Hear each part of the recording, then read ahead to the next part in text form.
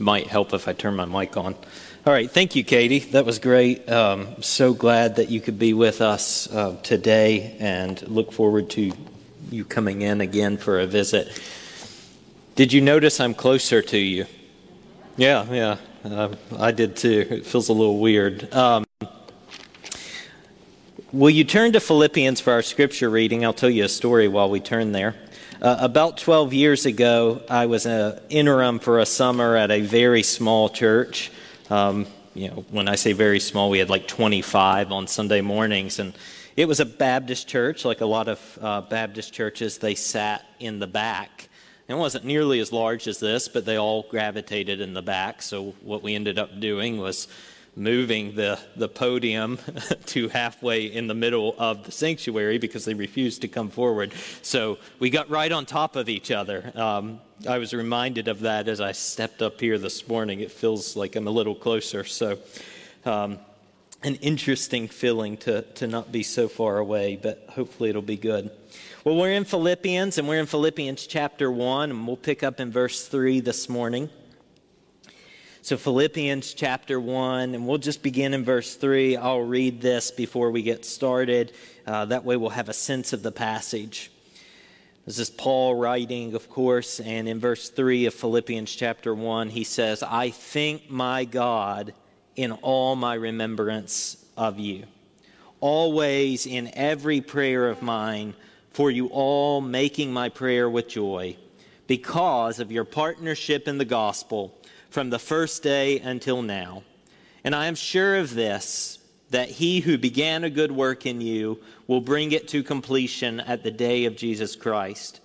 It is right for me to feel this way about you all, because I hold you in my heart, for you are all partakers with me of grace, both in my imprisonment and in the defense and confirmation of the gospel.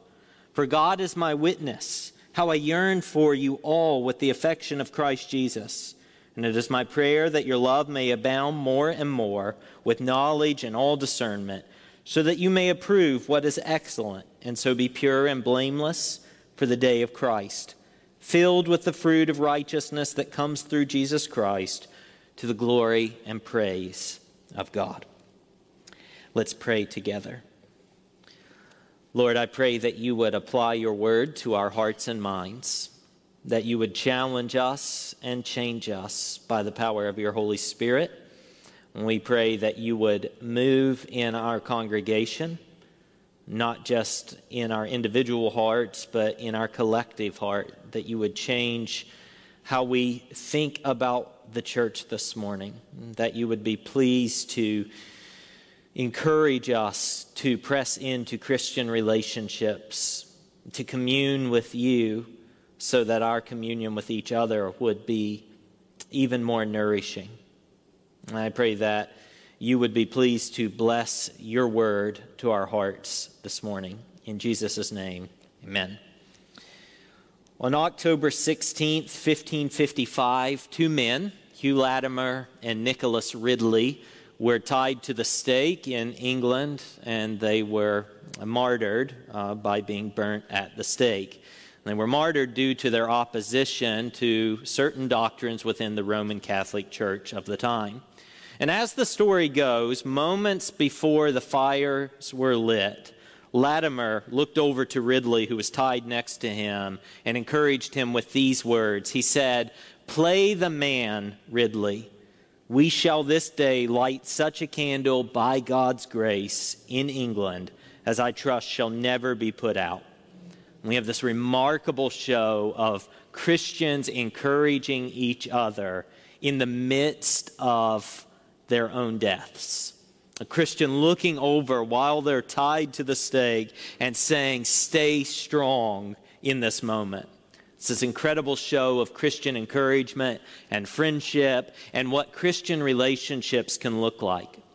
In our text this morning, we get a glimpse into Paul's own heart for this church that he cares deeply about. We see this remarkable affection for the Philippian believers. And we may ask the question, where does this affection come from? Why does he feel so strongly about them? And we'll see that in the text, but I just have a simple idea for us, and that's this. Christian relationships are forged in gospel partnership. Christian relationships are forged in gospel partnership. It is the shared struggle for the sake of the gospel that produces deep relationships. And it's our text this morning that gives us insight into what those relationships can be like and where they come from and how they're founded on that gospel partnership. So let's jump right into it, beginning with verses 3 and 4, where Paul once again says, "I thank my God in all my remembrance of you, always in every prayer of mine, for you all, making my prayer with joy." Notice the gratitude here. I thank my God every time you come to my mind. Every time he remembers the believers in Philippi, his heart swells in gratitude. This gratitude, he says, prompts prayer, because he's so thankful to the Lord and for the relationship he has with the Philippian believers. He prays for them, and that prayer is not a drudgery or a task to check off his daily to-do list. It is a joyful task. So it's gratitude leading to prayer that leads to this incredible joy in Paul's life. Now let's just stop here and think for a second, assess our own lives, and think about where we are. Can you name any Christian relationship that causes so much gratitude in your life? Can you name any Christian relationship that causes this level of gratitude in your heart, that pushes you to pray with joy, that causes you to rejoice and exult in what God has done? We live in such an individualistic society that I expect this language of affection seems really foreign to us.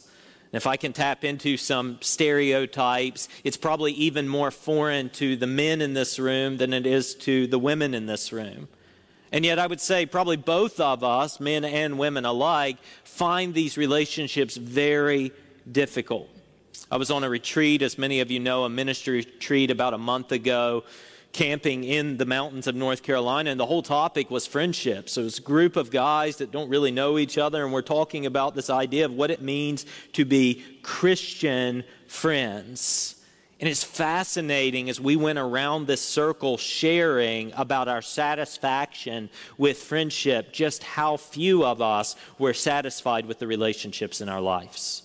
It's not to say that we don't have good ones. Everyone there had good relationships with their spouse and their children, if they had children. And everyone seemed to have decent relationships with some people. But many people in the group, on a scale of 1 to 10, said that their relationships or in their life were largely unsatisfying, that they didn't have the deep connections they longed and craved.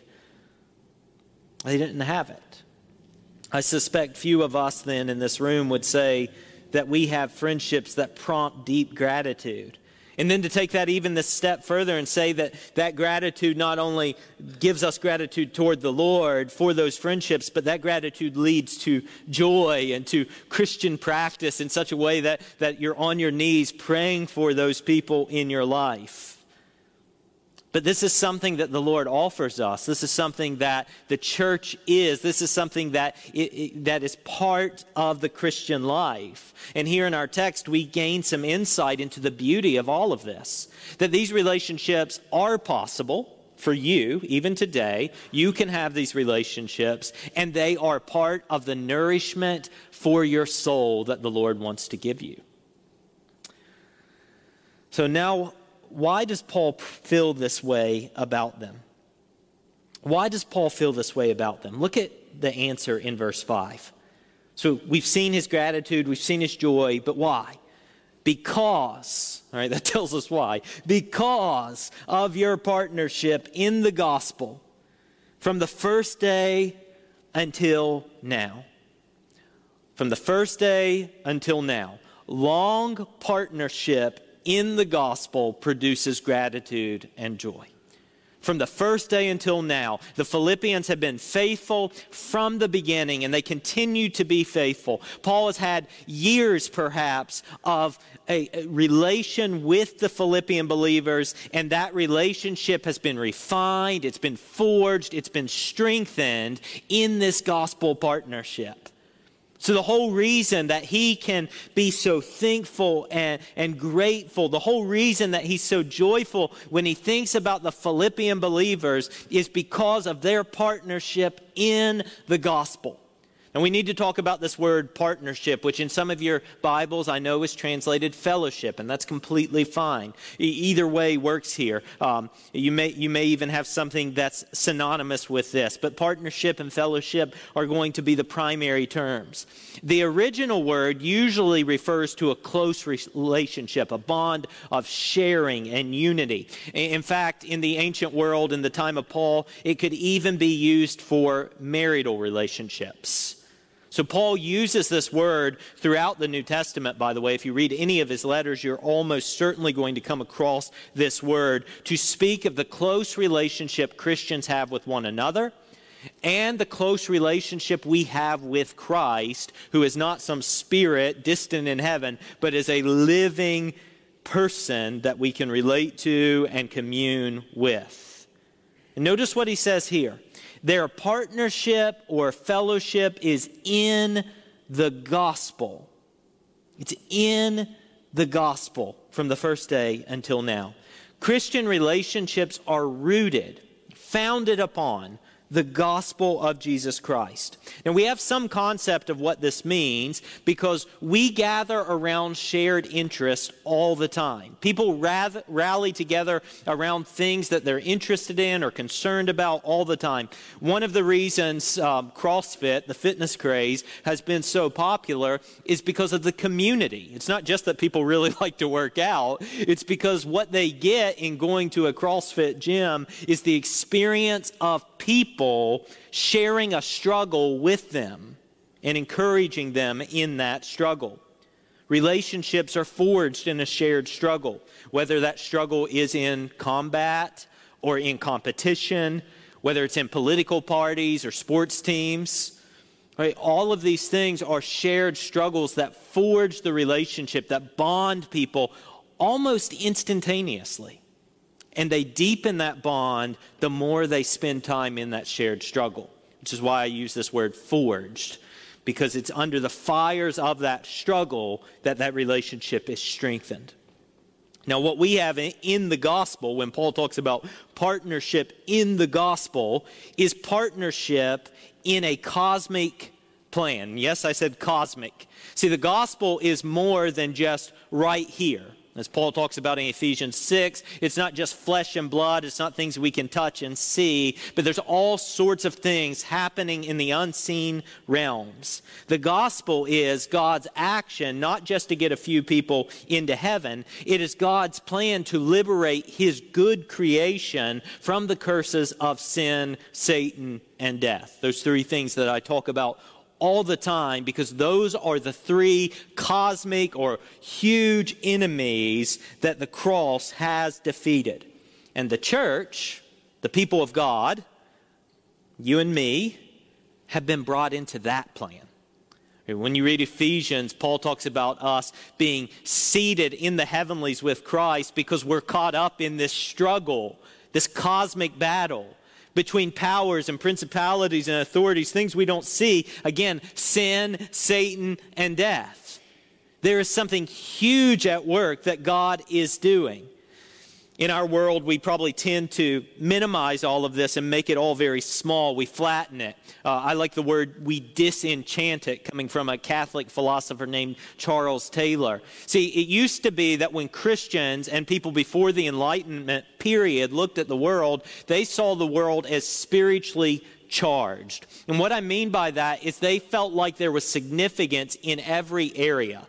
It's been said of Martin Luther, who was a medieval man, that when he went into the woods, he would have been thinking about the goblins coming out to get him. Now, we don't have to go that far, but certainly what we need to gather again is this notion that there is more at work in our world than just some flesh and blood. There is more at work than what we can see and put hands on. There is something happening in realms that we don't always see, in the spiritual realms, in what the Bible calls the heavenlies. And what we need is this enchanted view of the world, to see that God is at work, to see that there are sinister powers at play even. Now, a relevant application of this partnership idea is how we think about church membership. See, church membership really isn't about meeting our needs. It isn't about voting rights. It's certainly not about power. Church membership is about partnership in the gospel. It's about gathering into local communities where the realities of what God has done in Christ and what God is doing in Christ to redeem his creation, where those realities come to bear and we practice a life under those realities. It's about sharing interest in a common goal in the gospel of Jesus Christ. One of the images that I find most helpful when I think about the book of Philippians, and really the New Testament in general, but I think it's especially helpful for the book of Philippians, is the image of an embassy. An embassy. Because what the church is, and what it means to be a Christian, is to sort of be an alien or a sojourner in a foreign country, and the church exists something as a heavenly embassy in the world. We'll see more of that at the end of chapter 1 when Paul says, only let your manner of life be worthy of the gospel of Christ. And he uses a word that from which we derive our word politics. It's the idea of let your way of living in life, let your citizenship be exemplary of the gospel. We see it in chapter 3 when he says, your citizenship is in heaven. So all of that language captures this idea of an embassy. We are aliens in a foreign land representing the kingdom or the reign or the kingship of God. Right? Make no mistake about it, the church is political, but our politics are that of the kingdom of God. That, by the way, is one of the reasons, among many reasons, that I am so adamant about the importance of what we're doing right now. This hour of worship that we have each week as a rhythm of our life on the Lord's Day, where we step out of the world and we gather for formation. You don't gather just to hear me talk about some clever things or to hear my opinion about the world. We gather to be formed around the gospel through the Word of God. We step out of the world to practice our citizenship in God's kingdom. We step into an embassy, as it were, not to promote the agendas of earthly empires or political parties, but to promote and practice the kingdom of God, the kingdom of heaven. So when you think about church membership, what I would ask you to do is think in terms of partnership. We are partners, colleagues in the gospel. Now, it's no secret that Southern Baptists have really treated membership over the last several decades in an unserious manner. On any given Sunday, this is just a well-known stat, and COVID has only made it worse, so I actually don't know the stat post-COVID. But on any given Sunday in the United States, Southern Baptist churches have 1/4 of their membership in attendance. Now, most of you are aware of our membership numbers and our attendance, and you can think through that for yourself. But the point is, I'm not sure how anyone could read the New Testament and come away with the notion that church membership should be so lax and, unimportant. I'm not sure how anyone could come away from reading the New Testament and be at peace with the simple statistic that only 1/4 of our membership is with us, and yet they're somehow members. Because the point of the New Testament is this: church is not joining a social club. I think one of the mistakes that happened culturally was the church did become something as a social club. It was a community you could get involved in, and you were kind of a suspicious individual if you weren't involved in the church. Like, what was wrong with you if you wanted to stay home on Sundays? Are you hiding something? Are you an enemy of the state? All of these things. But we missed the point in emphasizing those things, because church membership is about partnership in the gospel. And I've been pushing us to rethink this for months now. Right? I've been pushing us to think about our membership more closely. The deacons know this. The Constitution and Bylaws Committee knows this. People who have heard me teach know this. If you've been paying attention while I'm preaching, you've heard this. Membership is serious. And it comes out of my own heart. I'll tell you more about that in a minute. But I want to show you here how that membership or partnership points to a hopeful future. Look at verse 6. Look at Paul's confidence, which is a key word that runs throughout the book. He constantly talks about how confident he is. Verse 6, and I am sure of this. I'm convinced of this reality. That he, this is a reference to the Lord, that he who began a good work in you will bring it to completion at the day of Jesus Christ. See, this is what the gospel does. It produces confidence. And here he says, I'm convinced, or I'm sure of this. God is going to complete the work he began in you. And the basis for that confidence is in their life. The basis for that confidence is in their own commitment to the gospel. He's sure that God is at work in them. He's sure that God began a work in them, and he's certain that God will finish what God started. Look at verse 7. He says, it is right for me to feel this way about you all because I hold you in my heart. Why? For you are all partakers with me of grace. By the way, that word partakers is just a combination word of partnership or fellowship. Okay, very similar word, related word. You are all partakers or partners with me of grace, both in my imprisonment and in the defense and confirmation of the gospel. The reason Paul feels such affection for them is because they are partakers of grace. They have remained committed even when the heat has been turned up, even when Paul has been put into jail, which is where he is right now when he writes this letter. And they've remained committed to the gospel, whether it's in the defense of the gospel or the affirmation or confirmation of the gospel. In other words, the pressure hasn't swayed them. They are standing firm. They have remained faithful in the shared struggle.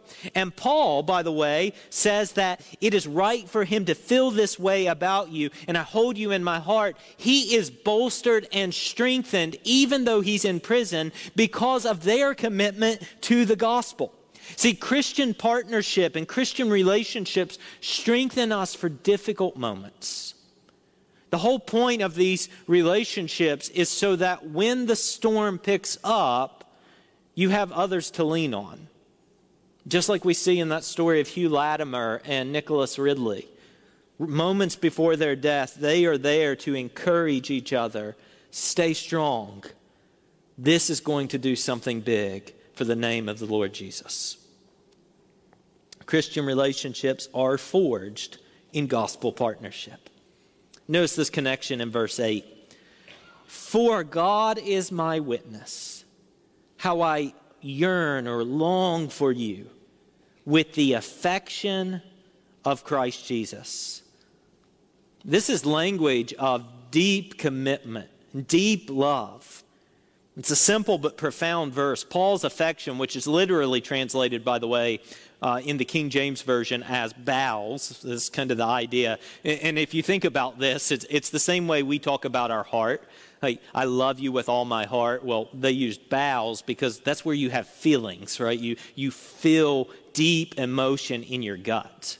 Okay, so that's the idea here, but affection's a fine translation. The idea is that the inner place of his emotions are moved for the Philippians. And these emotions, this affection is produced by Christ. It's the affection of Jesus Christ, and it's reminiscent of Christ's own affection. When we get to chapter 2, we'll see that when he says, have this mind in yourselves, which is also yours in Christ, who gave himself for us, right? Who became a servant for us, the affection of Christ. We also know from the rest of the New Testament that Christ loves his church. He gave himself to wash her and cleanse her, we're told. Even the marriage relationship is just a symbol of Christ and the church. And because Christ loves his church, the people of God, Christ's people, ought to love her as well. Paul will explain that in significant detail in chapter 2, and we'll hold off when we get there. Next, we see an example of this love in Paul's prayer. So in verses 9 through 11, he prays, and it answers this question: what does it mean to love others? What does it mean to love others? We have all sorts of ideas about this, and in our culture we have notions of what it means to love people and what love actually is. But the problem is, often when we talk about love in the church, our concept of love is more informed by our culture, more informed by what cultural thinkers on the news or whatever are saying about love and tolerance than it is by Scripture. See, Paul's affection is not an unbridled love that is unconcerned with truth. It's not what the Bible means by love. It's not an anything goes, free for all, just do your thing and I won't mess with you. That is not love in Scripture. In fact, that's probably more akin to hatred and unconcern and apathy. That's clear in his prayer, by the way, that that's not what he means by love. Look at verse 9. He says, "It is my prayer that your love may abound more and more with knowledge and all discernment." The main part of his prayer is this continued increase in love. But notice he says that this love should be tempered with knowledge and discernment. You might even substitute the word truth in there just for simplicity's sake. That your love would increase, but in conjunction with truth. And what does he mean? As the reality and power of what God has done in Christ sinks into hearts and minds, what happens is it produces new affections, what the New Testament refers to as love. It is a love for God and a love for others, particularly other believers. So Paul is praying that they would have this experiential knowledge of what Christ has done for them. That it wouldn't just be intellectual knowledge. It wouldn't just be, well, I believe Christ died for my sins. But it would sink so deeply into them that they would grasp it with all knowledge and discernment for their lives. That they would have deeper communion with Christ through the gospel. And that deeper life of knowing Christ produces more love. And it produces love that is characterized by the gospel. And there's a result to this. Again, it's not an unbridled love that doesn't concern itself with truth. Look at verse 10. In verse 10 he says, so here's the result, so that you may approve what is excellent and so be pure and blameless for the day of Christ. So the New Testament idea of love is deeper communion with Christ and with the church. Love for each other, love for God. That communion fosters wisdom and holiness. Wisdom and holiness is, again, not an unbridled love or tolerance that just sort of goes all over the place and doesn't concern itself with holiness. Instead, our intimacy with Christ produces wisdom and holiness. Likewise, our Christian growth is contingent on Christian community. Our growth in wisdom and holiness requires the Christian community, what we call the church. In order for us to learn how to love and practice knowledge and discernment and approve what is excellent and be blameless together on the day of Christ, we need each other. It's not something we can do alone. A quote attributed to Augustine states this strongly. He said, "A man possesses the Holy Spirit to the extent of his love for Christ's church." Now think about that. Your Christian growth is contingent upon your love for Christ's church. I believe that. I think that's absolutely true. I think it's absolutely true that the means of grace that God has given us are, of course, Scripture and prayer, things we can do privately to some degree. But one of the most neglected things in the modern church is our community.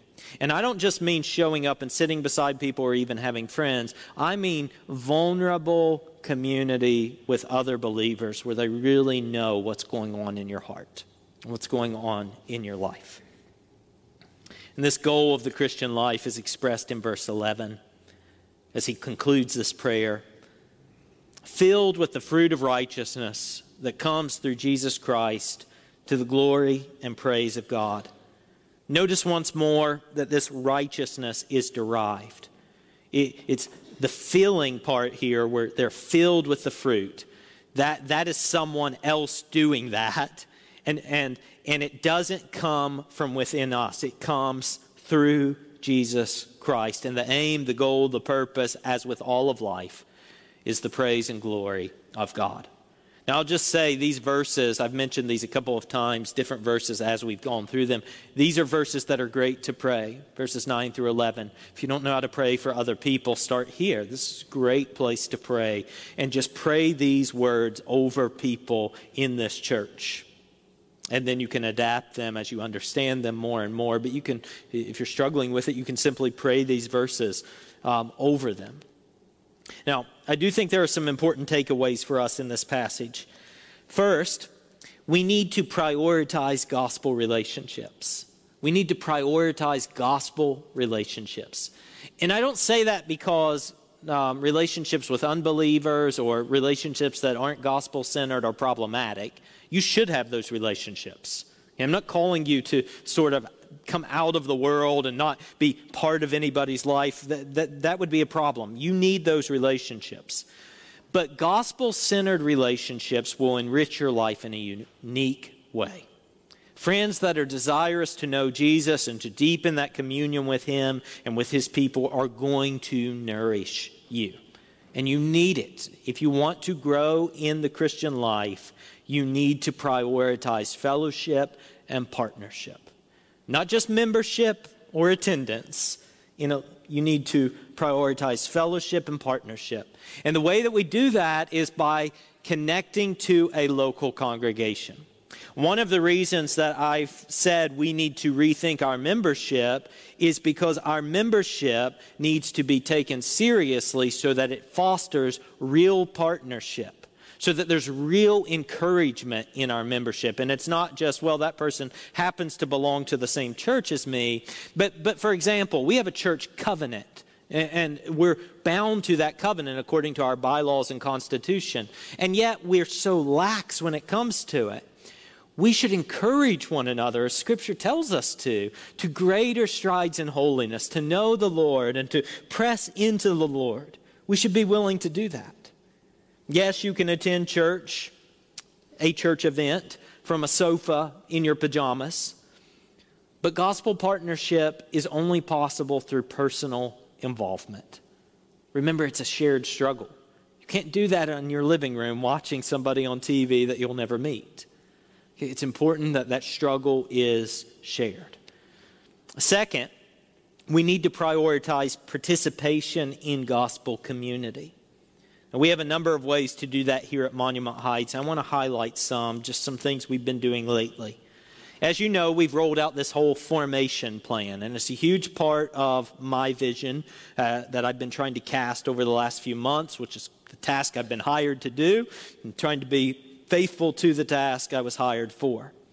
And why is it important? Why is this formation plan important? Why have we been so adamant about it? It's important because as you look at a passage like this, and I think we could go to 24, 36 other passages, it's apparent that our calling is to be profoundly shaped, i.e. formed, by the gospel. We are to be profoundly shaped by the gospel. You could argue, and some people have, that the whole letter of Philippians is about being profoundly shaped by the gospel. Some people look at the Christ hymn in Philippians 2, where we're told about Christ becoming incarnate so that He might humble Himself and die on a cross. Some people see that as the very center of Philippians, and everything else is just an example of what that looks like in life and practice. So that's a possibility. And that's what it means to be shaped and formed by the gospel, that this notion and this idea and this reality of what Christ has done for us, this dismantling of the powers of sin, Satan, and death, that all of that would come to bear on our life in such a way that when we walk out of this building today, our view of the world is radically changed, that we think differently about the people in this room sitting beside us, that we think about our neighbors differently, that we think about what we prioritize differently, that we think about how we parent. All of that is to be shaped by the gospel. And what I'm saying this morning is that our relationships should be shaped and informed by the gospel. Our educational ministries are one way that we do this, where we shape each other, where we see that truth of Proverbs coming to bear. Iron sharpens iron, where Christians get together and learn from each other by interpreting Scripture together, by struggling to understand Scripture together, by learning theology together, and by simply sharing about life. And so we have all sorts of educational opportunities here at the church. Currently, we have classes that meet on Sunday mornings prior to our worship service. And by the way, I don't think this is primarily an educational time. We teach the Bible, but that's not our primary avenue of getting you equipped with the knowledge of the faith.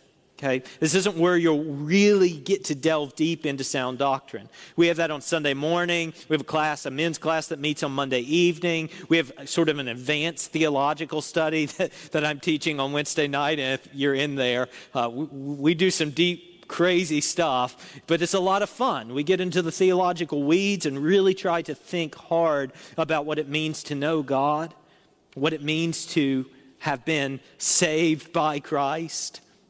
And then we have a class that meets on Friday afternoon. So there's all sorts of chances for you and opportunities for you. And again, the bulk of those meet on Sunday mornings in our Sunday school classes, and we have multiple opportunities. I just came from teaching the New Testament survey class that Wayne and I are doing together, and we went through Mark's gospel in a detailed way this morning, in a very small classroom where people could ask questions and we could talk about this. And I think that sharpens us in a way that this moment can't. I'm just simply talking at you for 30 minutes. But when you have that opportunity to sit down and learn, there's something new happening there. So all of those educational opportunities aim to deepen our knowledge of the faith, but they do it in the context of community. Okay, not simply divorced from everybody else. It's not you sitting at home watching YouTube videos to learn about the faith, which is good and important, but it's you learning among other believers. Then second, something new we're working on is directly intended to deepen your gospel friendships. So I asked you that question at the beginning. How many of you would be satisfied with your Christian friendships and relationships? Right now, on the first and third Wednesdays of the month, we have a family small group. Now, just hold off. I know this doesn't apply to everyone. This applies to those with children of any age. This can go all the way up to, basically adult children, but children of all ages that meets here at the church. And what that looks like is the adults, the parents, have an opportunity, or the caregivers, not always parents, but whoever's being the parental figure in this case, they have an opportunity to discuss in a group, a small group setting with Pastor Chris. They discuss usually the text that we've preached the preceding Sunday. Not my sermon notes, the text. So they're applying it and thinking, what does this mean for my life? And they're talking about that in the context of their own lives, what it means to work and live and parent as a Christian. And that the kids are getting some specific instruction. Young children are getting instructed in the faith, and the teenagers are helping do that. And then on the alternative Wednesdays, there's this whole thing that Chris has come up with, and Ann, and I think it's brilliant, is this idea of a one-on-one mentorship, where there is focused discipleship for kids to gather and to learn about what it means to be a disciple of Christ. So all of that is an opportunity. If you're a parent or a caregiver for children, you can come to that on the first and third Wednesdays. And then if you've got teenagers and you're interested in that, you can talk to Pastor Chris about that, and he would love to share that with you. And on our radar to produce some other groups that aren't just for families and parents. Other groups that will gather for Christian community are in the works. We want to see people meeting in homes. And we don't really care what you're doing so much as that you're just getting together as believers. We want you to eat together and share life together. The purpose of those groups is to sharpen our faith through close and vulnerable relationships with other believers. Look, I'm an introvert. I'm as happy with a book as I am with people. Okay, I'm content by myself. But I learned the hard way, and the Lord had to discipline me in this way, that Christianity cannot be practiced alone. I had to learn that the church is vital, And that with all my theological training and all my knowledge of Scripture or whatever, that still wouldn't allow me to grow and deepen in my faith.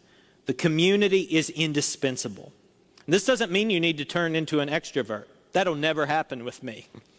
I'll probably become more and more introverted to the point where I have signs on my door as an old man that say, "Stay off my lawn." I might have those already. But what it does mean is your faith cannot be confined to you and Jesus in a closet. It's not enough. Okay, I can do that all day. I love it. I love to get into Scripture and be alone and not have a phone ringing and not answering text messages and just have everything set aside. But personal communion, while it is necessary, still requires the addition of other people. Your faith will never grow properly apart from other believers. You don't have to involve yourself in everything, but you do have to make a commitment to real gospel community. You can't run and hide. Now, I remember my first experience with this a couple of years ago. I got involved with a men's ministry, and it was so strange, but we would sit in this group and we would share openly about what was going on in our hearts and what was going on in our lives. Christian men's group. It was the weirdest experience to actually open up and tell people things that I would rather hide from them. To tell them about my doubts and the difficulties and the struggles and all of these things. But I can also tell you that it radically changed how I understand relationships now. And that I saw how those relationships can go so quickly from being surface relationships that are, "Hey, how are you? Good to see you," to plunging me deeper than I ever thought possible just by opening up and sharing with others. And it's made it possible in all sorts of new ways. So the Lord offers enrichment and nourishment through Christian relationships. And these relationships are forged in gospel partnership. Our commitment to these relationships is an expression of our love for the Lord. So if we love the Lord, we'll love the church. A passage such as this one should greatly shape how we think about the church. And I pray it will. I'm not up here to give you motivational talks. Okay, my sermons are aimed to bring us into alignment with Scripture. So what I would hope is that some of you might even start thinking about this, because in a congregational church, the power really lies with you. I would hope you would start thinking about this and thinking about what it might mean for Monument Heights to really emphasize what it means to be the church, to take our membership seriously, to take Christian relationship and Christian community seriously, because change is called for. The gospel is always, as Martin Luther said, calling us to repentance. When the Lord called us to repentance, this is Martin Luther's words, first point of his 95 Theses, was he calls us to repent every single day. The great cry of the Reformation was that the Reformed church is always reforming. The idea is the church ought to always be going back to Scripture and always be changing according to the mandates relationships can look like. And I pray that you would give us the grace to press into these relationships in our lives. I pray that you might be pleased to move among our church, that you would root out those things that hinder relationships, the apathy, the pride, the power grabs, the factionalism, the gossip, all of these things that are warned about so much in the New Testament because they are toxic to Christian community. And Lord, I pray that you would help us to be firm and stand and hold the line together where that line needs to be held. I pray that you would increase our love more and more in all knowledge and discernment, so that when we face Christ face to face, we would be pure and blameless before him. Lord, I pray that you would be pleased to breathe new life into Monument Heights, that you might call and compel others to join in partnership here, that you might lead us to be a light together here in the city of Richmond. And Lord, I pray for those who may be struggling with doubt, or those who may not believe just yet, I ask that you would open their eyes and open their hearts to the truth of the gospel, what you have done for us in Christ. And I pray that they would see that it is the only viable option in a chaotic world. Again, Lord, we ask that you would have your way here at Monument Heights. We pray that you would move among us and that you would do something fresh and new for your glory, for your praise. In the name of Christ Jesus our Lord, amen.